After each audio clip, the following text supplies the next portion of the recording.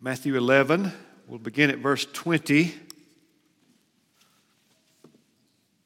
It is a joy for me to be able to say, open your Bible, to be able to share with you from God's Word, to know that we have a Bible that we can read, an English Bible, a Bible in our language, in our tongue that we can understand, faithfully translated and preserved for us by the Lord all these years. Men went to prison and died to translate the Bible into various languages, ours. And we will not forget their great work. Let us read now God's Word, penned by prophets and apostles. We're going to eventually get down to verse 28, our great text. And the title of the message is The Sweet Gospel Word, Come. The sweet gospel word, come. Spoken by Jesus in verse 28. He tells us where to come. Come unto me, he says. We'll get there. It may take us a week or two. So we're going to begin at verse 20 and find the context of where this sweet gospel word spoken by Jesus comes in and the flow of the narrative before and after. Let's begin at verse 20 now. Please pray for me as I am a man, a mere man, a flawed man, a sinful man, a man prone to error. And I will pray for you. You're all those things too, aren't you? Flawed, fallible, easily distracted, prone to err, prone to conclude wrongly, prone to not hear carefully. So hear now today God's Word.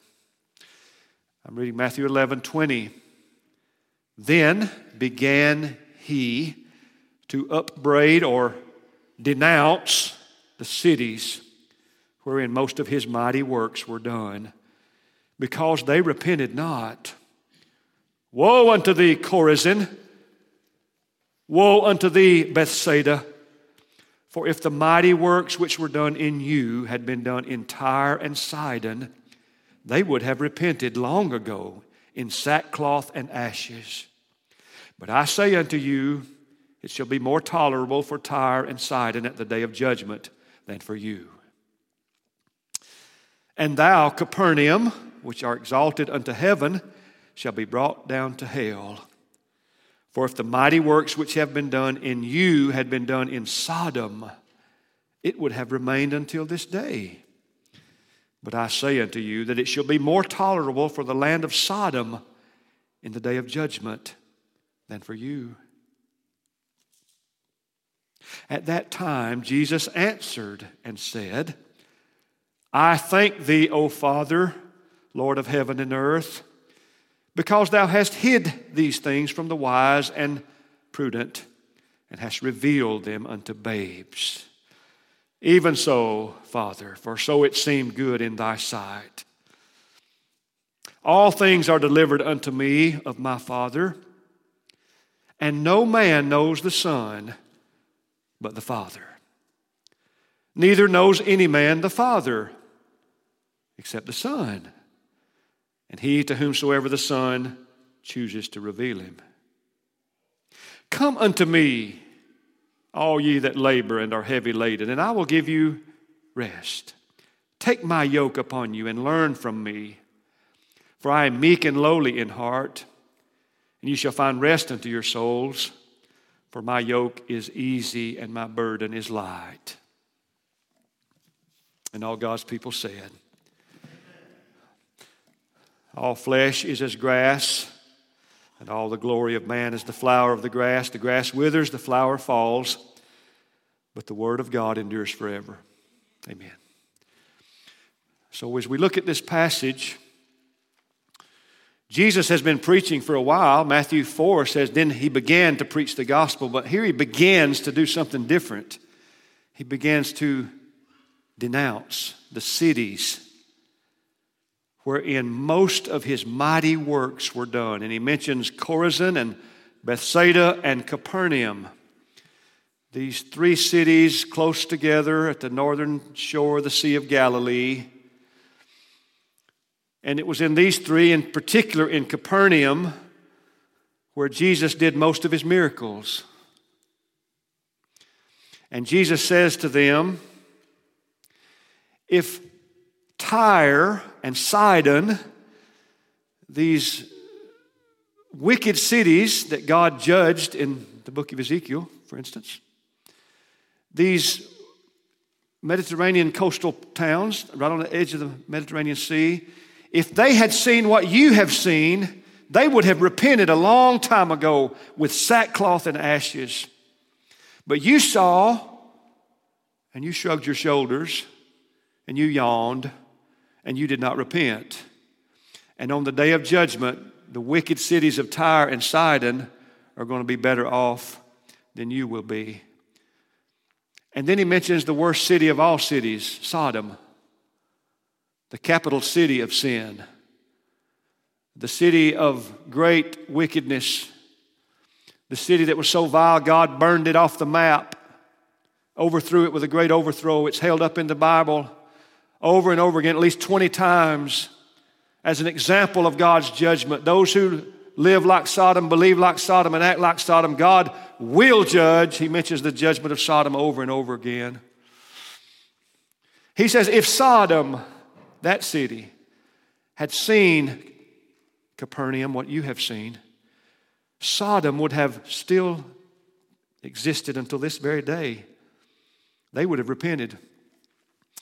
Can you imagine walking down the dusty lanes of Tyre and Sidon and Capernaum, Bethsaida, Chorazin, and Capernaum, these cities where Jesus walked, where Jesus spoke and taught and preached, where Jesus did, verse 20 says, most, not all, but most of his mighty works were done in these three cities. And the people still didn't turn to God. Have you ever heard people say, oh, if God would just do some miracles, it'd get people's attention. They'd believe then. This passage says miracles don't persuade people. If they won't believe the prophets and what Moses said, they won't even believe if one rises from the dead. Luke 16 says that.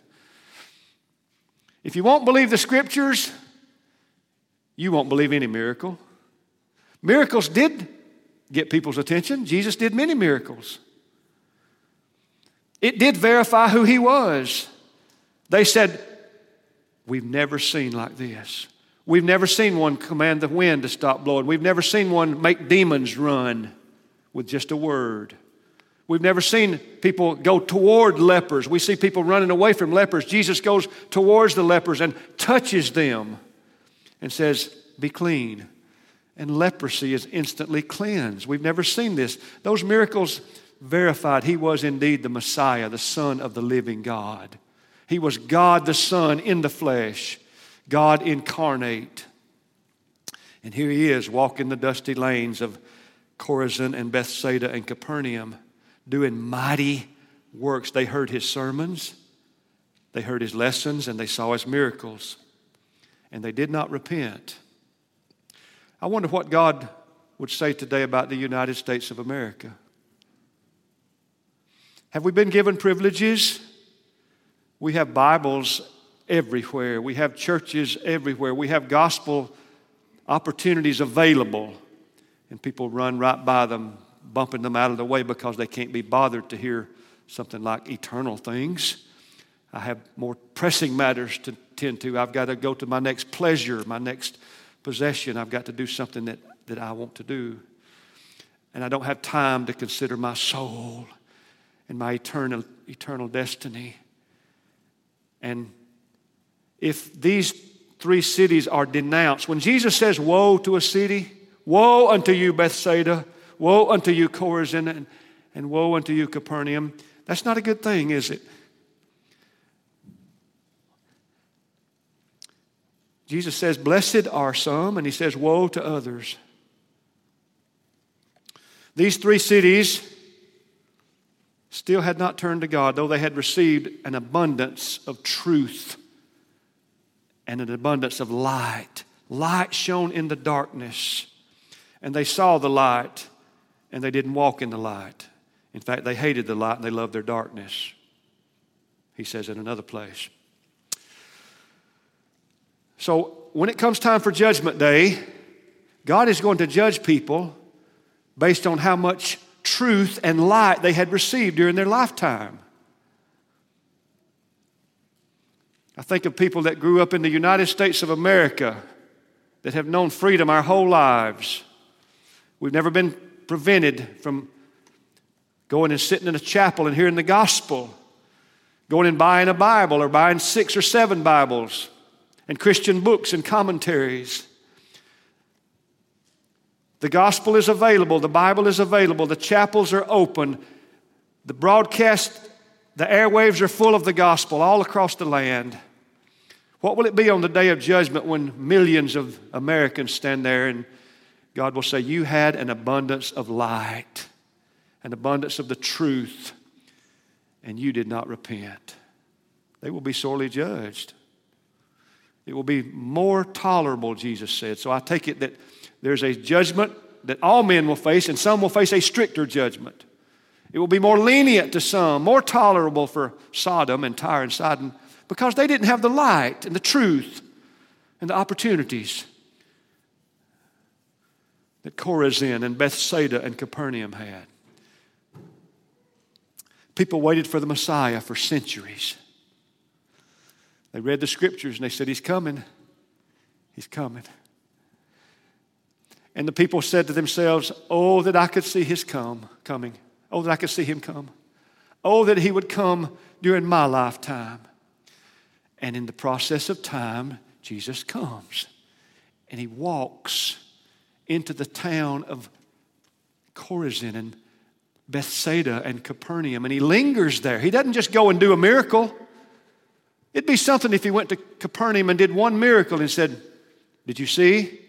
He who has eyes to see and who has ears to hear, let him hear. And He went on His way. That'd be a good one. That'd be a plenty, really, if He did one miracle. Verse 20 says, most of His mighty works were done in these 3 places. Not one miracle, not 2 or 3, dozens of miracles were done in these places. They didn't repent. What does that say about the human heart? What does that say about the hardness, the impudent, the hard neck, the stiff-necked heart of man? When you can be confronted with the clearest of evidence, the clearest of truth, the very Son of God incarnate, walking in your street, walking to your house, speaking to you, looking in your eyes, raising your fellow citizen from the dead. That evidence cannot be refuted, and yet you see it and still don't repent. What does that say about the fallenness of man? Just how bad off the human heart really is. It takes a miracle, don't it? It takes a miracle to save any sinner. A child, a little child that trusts in Jesus as Savior, that's a divine, glorious miracle. A teenager gets saved. Oh, what a miracle that is. A person, an older man or woman, they've lived a long time without Him, and just before it's too late, they believe on Jesus. What a miracle that is. What a miracle. A greater miracle than the creation of this universe. The creation of a new heart, a new creature in Christ. So here we have Jesus speaking about the judgment day. It shall be more tolerable, Tyre, Sidon, and Sodom, for you on the judgment day. We forget this, and we must not forget it. All of you listen carefully. There's a day of judgment coming. That's not a popular message to preach anymore, is it? Now, if somebody preaches on hell or eternal judgment, they're kind of dismissed as that's one of them, that's one of them. That's one of them old fire and brimstone preachers. You need to hear fire and brimstone. If you're a Christian, not to threaten you or terrify you about it, but to put a little urgency in your heart about being a witness in this world. And if you don't know Him, you should be greatly terrified. And you should tremble where you sit, and you should weep before God until you know for sure that you know. Before you eat another bite of food, before you lay down for a nap or watch a bit of TV, you ought to settle it in your heart. Where do I stand with the living God? Because there is a real hell and there's a real judgment day coming. And you can't have a big church if you say such things, and that's so right. I want us to be a people that's persuaded by Scripture, not popular opinion. Amen? There's a way of escape from hell.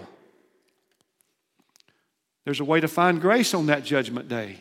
There's a judgment day coming. God is going to judge the people in Chorazin and the people in Bethsaida and the people in Capernaum, where Jesus preached more sermons and performed more miracles than any other place. When they rejected Him at Nazareth, you know where He made His home base? Capernaum. They led Him out he read the synagogue on the Sabbath day, read the Scriptures there in the synagogue on the Sabbath day, and they said, "What is He saying?" They took Him out to the edge of the town where there was a cliff, and they was going to throw Him off the cliff. It says He slipped through their midst. Wasn't time. He wasn't going to die falling off a cliff. He was going to die on a cross. And He wasn't going to die at the hand of an angry mob. He was going to die in submission to the Father. And He slipped right through their midst, and they were unable to take Him that day.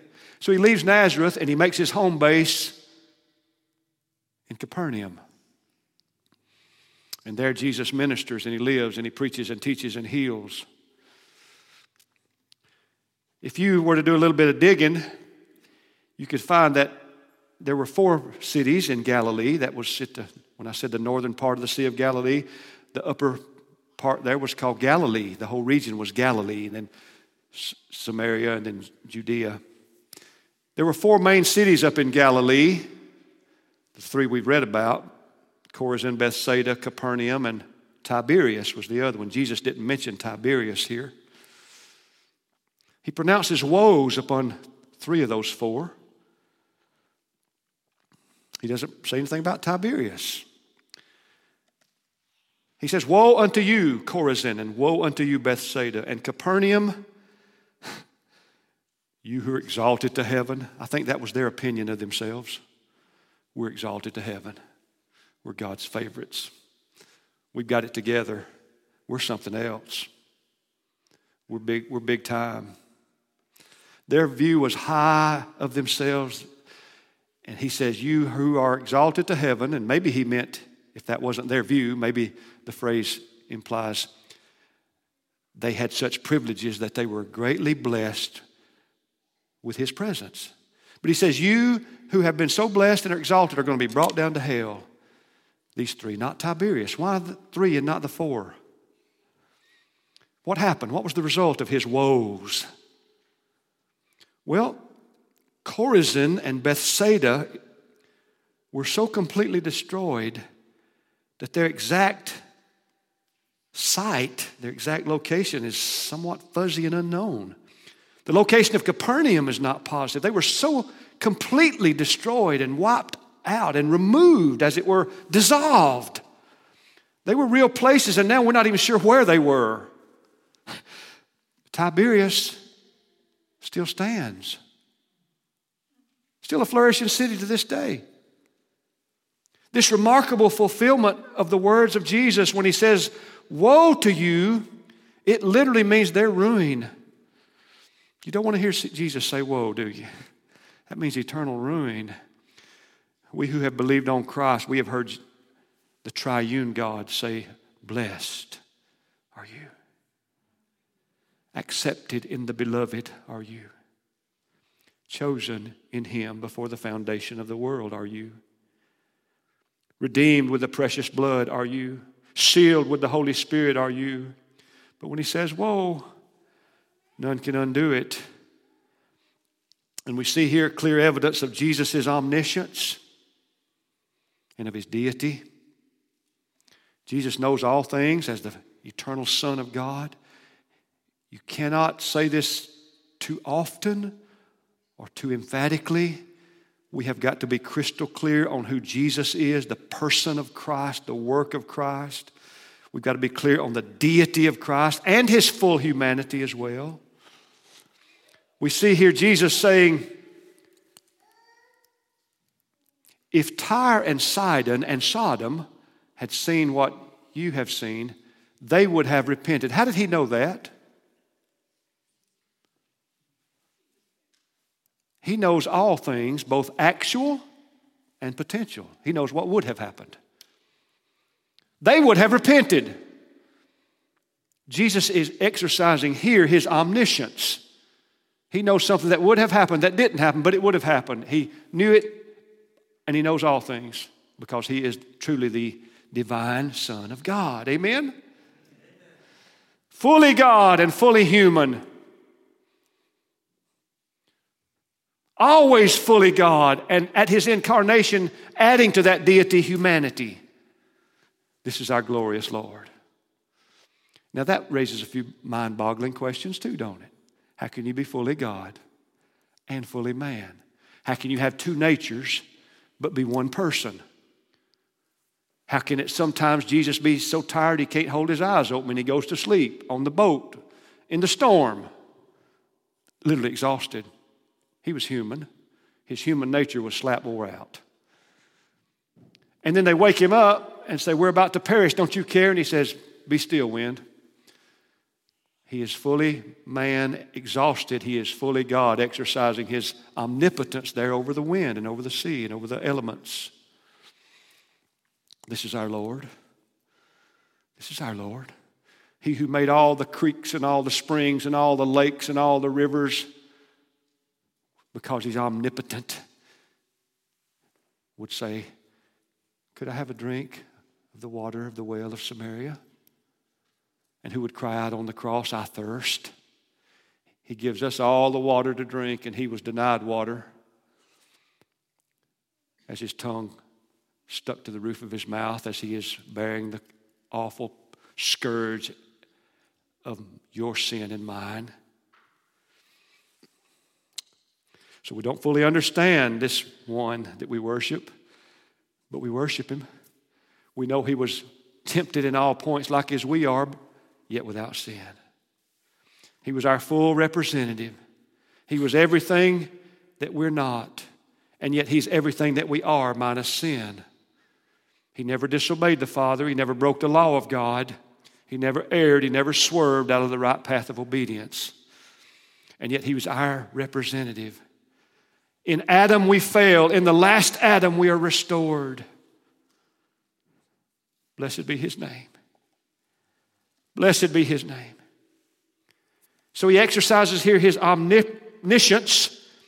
He knows what would have been if they had seen what these three cities saw. Tyre and Sidon and Sodom would have repented, and Sodom would still be with us today.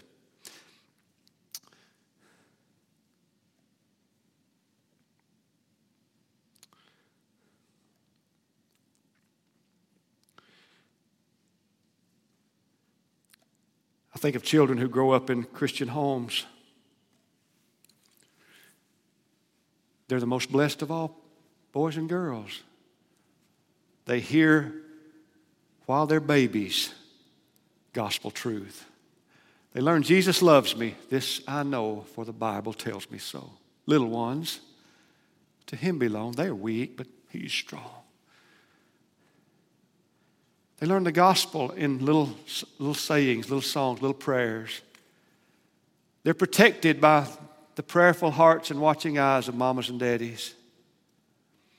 And yet, to our utter sadness, we see, don't we, that these who are most blessed and living in a Christian home often grow up and kick and buck and throw it off and run right into the world wide open. They had it. It was right before them. They were untouched. They were unmoved. They were unaffected by these glorious things that were so part of their everyday life that they took it lightly. They took it for granted. And that's sad. And yet God still may do something in their lives. We don't give up. Because if God blessed that home with that child, I believe he had a good plan and has a good plan for that child. And the best plan, of course, is eternal salvation. So maybe yet, mama, daddy, grandmama, granddaddy, don't lose heart, don't give up, and keep praying.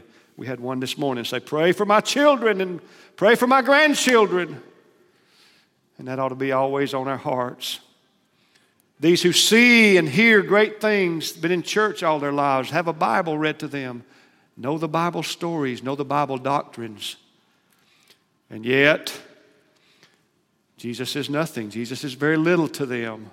Pray that God would change that. Amen. Let's pray that God would change that.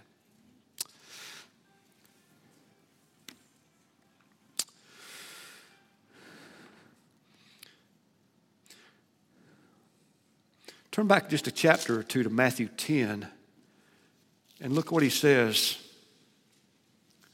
He sends out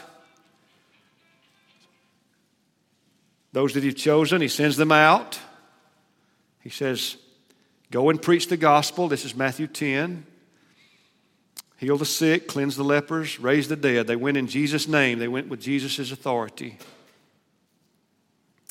And he says, when you go into a town, ask who in it is godly and stay with them. And let your peace pronounce peace upon them. And if they won't listen to you in that city, this is verse 14, if they won't hear your words, Matthew 10:14, when you leave that city or that house, shake the dust off your feet. Verse 15, verily I say unto you, it shall be more tolerable for the land of Sodom and Gomorrah in the day of judgment than for that city. There he says almost a similar thing that we see in Matthew 11. I send my messengers out. I send my servants out. I send my ministers out. I give them my authority and my message. And I want you to go to every city, and as you go, find who's godly and stay with them and pronounce your peace upon them when they welcome you in. And if that city will not hear your words, shake the dust off your sandals and go to the next city. And they hadn't rejected you, they've rejected me and my message. And it will not go well for them on the day of judgment. In fact, he says it'll be more tolerable there for Sodom and Gomorrah than for any city that would not hear his servant or his servants. So be sure you learn the discipline of hearing God's word carefully, reading it carefully. We talked about that last week. Have you not read? Jesus said. And keep reading. Read the scriptures. Acquaint yourself with his ways. There's a day of judgment coming.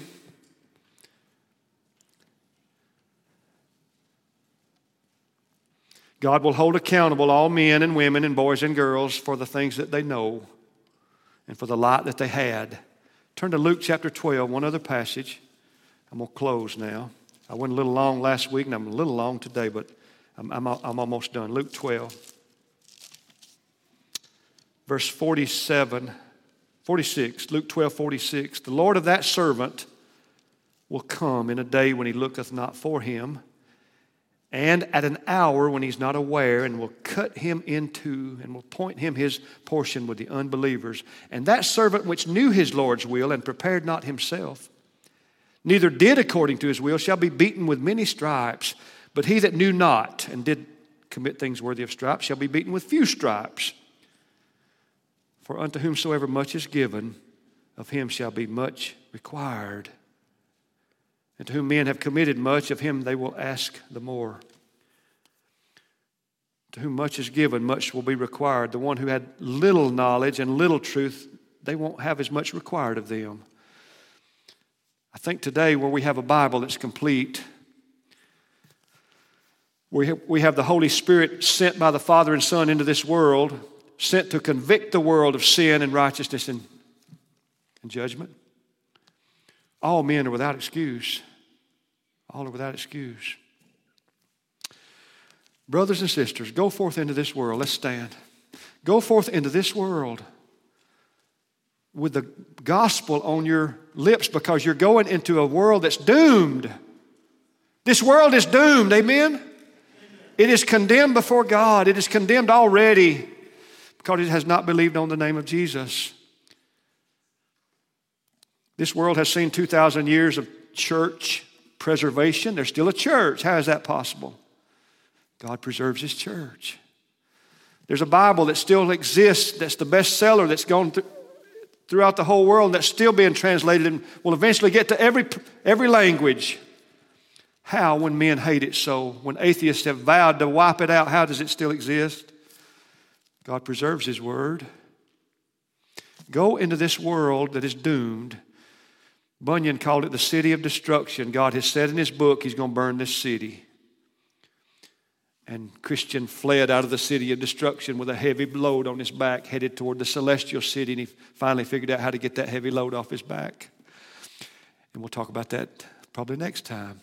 Come unto me, all you that labor and are heavy laden, and I will give you rest. Jesus takes the load off. So in this context of judgment and of doom and of ruin, Jesus says, Father, thank you that you've showed to some and you've hid from some. And we'll get to that. Let's pray. Thank you for your word, Father. Thank you for the good attention of this congregation today. Now we're accountable. We've heard your word. And we're blessed. We've heard your word.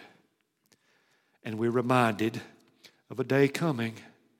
Now may we live today as stewards of our breath, of the short time that we have in light of that day. As good stewards of time and talent and resources and spiritual gifts and the things that you have lavished upon us. May we know that it's not ours to hoard, it's not ours to selfishly do with, it's ours to expand the gospel, to press forth the claims of Christ, to build up the church, to further your fame and your name in this world. Oh Lord, stamp eternity on our eyeballs. May we look and think and conclude and reason as men and women made new in Christ and indwelt by the Spirit. May we not be mere worldlings in our thinking. And may we not be practical atheists in our living. May we ask continually, what would you have me to do? In light of these great opportunities and in light of the sweet gospel word, come unto me. And may we go forth and entreat and plead and beseech, as Paul said, we beseech you for Christ's sake. Be reconciled to God. May we go forth and press that gospel claim to every man, woman, boy, and girl we know, the drunkard, the whoremonger, the profane and vile-mouthed man or woman. May we go and say, would you come to Jesus? He'll give you rest. He'll take the heavy load of your shame and your guilt, and He'll give you an easy yoke to wear, and He'll yoke up with you. And I pray we'll be faithful stewards of the gospel. And I pray if there's one here even today in this place, a child perhaps, an adult, may the Spirit of God be pleased to blow as He will, and may we see the sound and hear that work of your Spirit working to bring into life a new being, a new birth. Do what you alone can do, our Lord. As we preach and pray and love and serve, do, O Lord, what we cannot do. We pray for our children, grandchildren. Lord,